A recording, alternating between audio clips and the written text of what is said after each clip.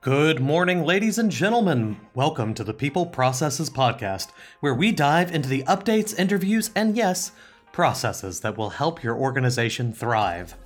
My name is Rami Alijil, and my goal is to help HR managers and business owners create an environment where their people are their organization's competitive advantage. Today, we are talking about a few compliance updates that covers changes on applications and how you receive them, minimum wage in a few states, tips and their ability to collect and share with other staff, and turnover updates. Oh, and don't forget, we post to LinkedIn, Twitter, and Facebook, and I would love to hear from you on there with any questions. You can also subscribe to us by going to peopleprocesses.com, where you will receive special subscriber-only content for free. People Processes is also available wherever you get your podcast, and it syndicates on iTunes, Google Play, TuneIn, and Stitcher Radio. So let's dive right in. First up, employment inquiries or applications. A new law in Michigan prohibits local governments in the state from adopting ordinances that regulate the information a current or potential employer may request, require, or exclude on job applications or during the interview process. This includes local prohibitions on salary history inquiries as well as local ban-the-box requirements. Notably, the law does not bar criminal background check requirements in connection with the receipt of license or permits from a local governmental body. This is kind of a pushback, a backlash against ban-the-box inquiries that are going across, and they're winding up in a lot of local ordinances rather than at the state level. So in Michigan, certain cities cannot also add additional requirements to the applicational level. Very interesting. We've been seeing a trend towards more and more ban-the-box ideas and salary history where you can't ask about that kind of information. This is kind of the first pushback we've seen. Minimum wages. Nevada's minimum wage is adjusted each year based on increases in the federal minimum wage, or if greater, the cumulative increase in the cost of living.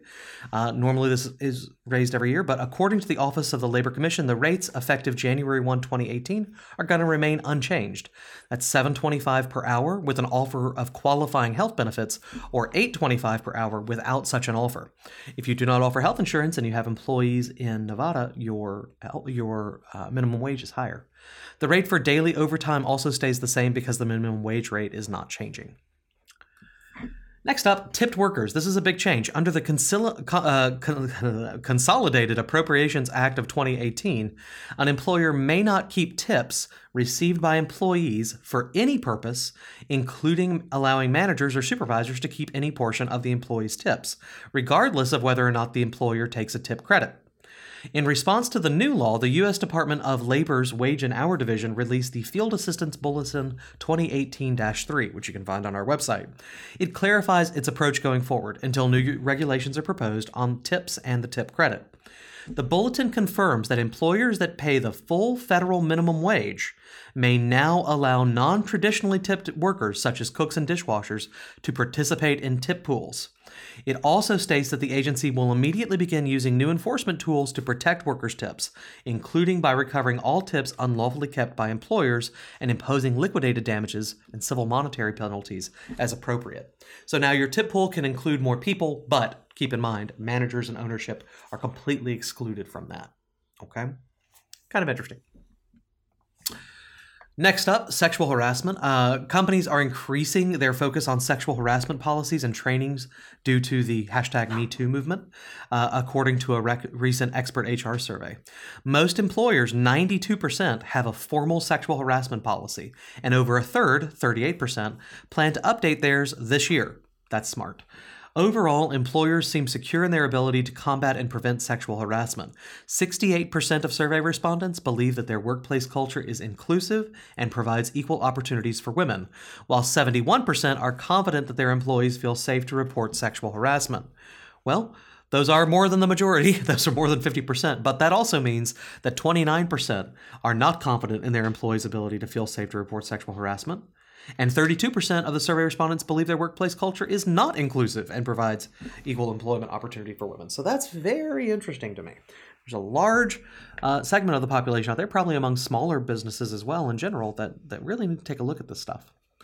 The last thing I want to do is do a little bit of deep dive into labor turnover rates. Normally we give you kind of a broad labor turnover rate, but we want to give you a little bit more. The BLS defines the separation rate as the number of separations during the entire month as a percentage of total employment. So the following separation rates we're going to go over are for February 2018 for private industry and government. They are compared with the separation rates for February 2017, okay?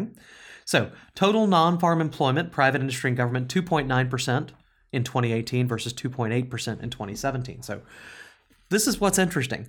2.9% of the workforce changed jobs in February.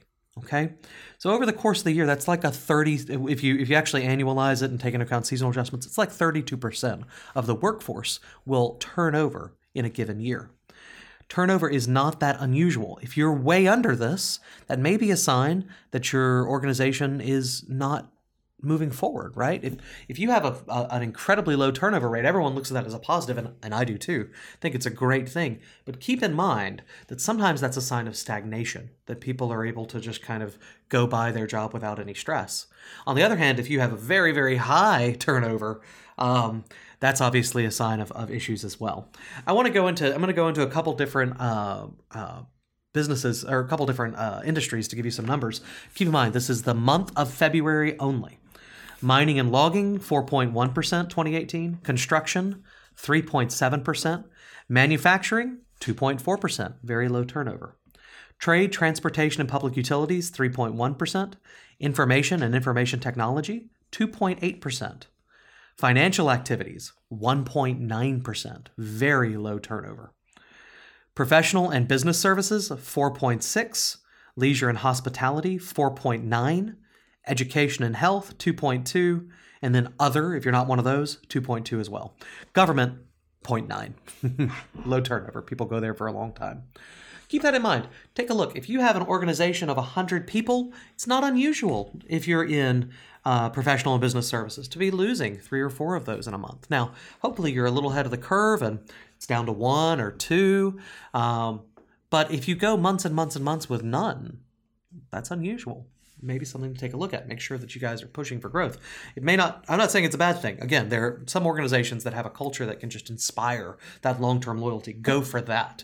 Absolutely. But make sure that you're not you have no pedal on the gas, right? You're not pushing anything forward because people will stay there forever if they don't have to do anything and they get paid, of course.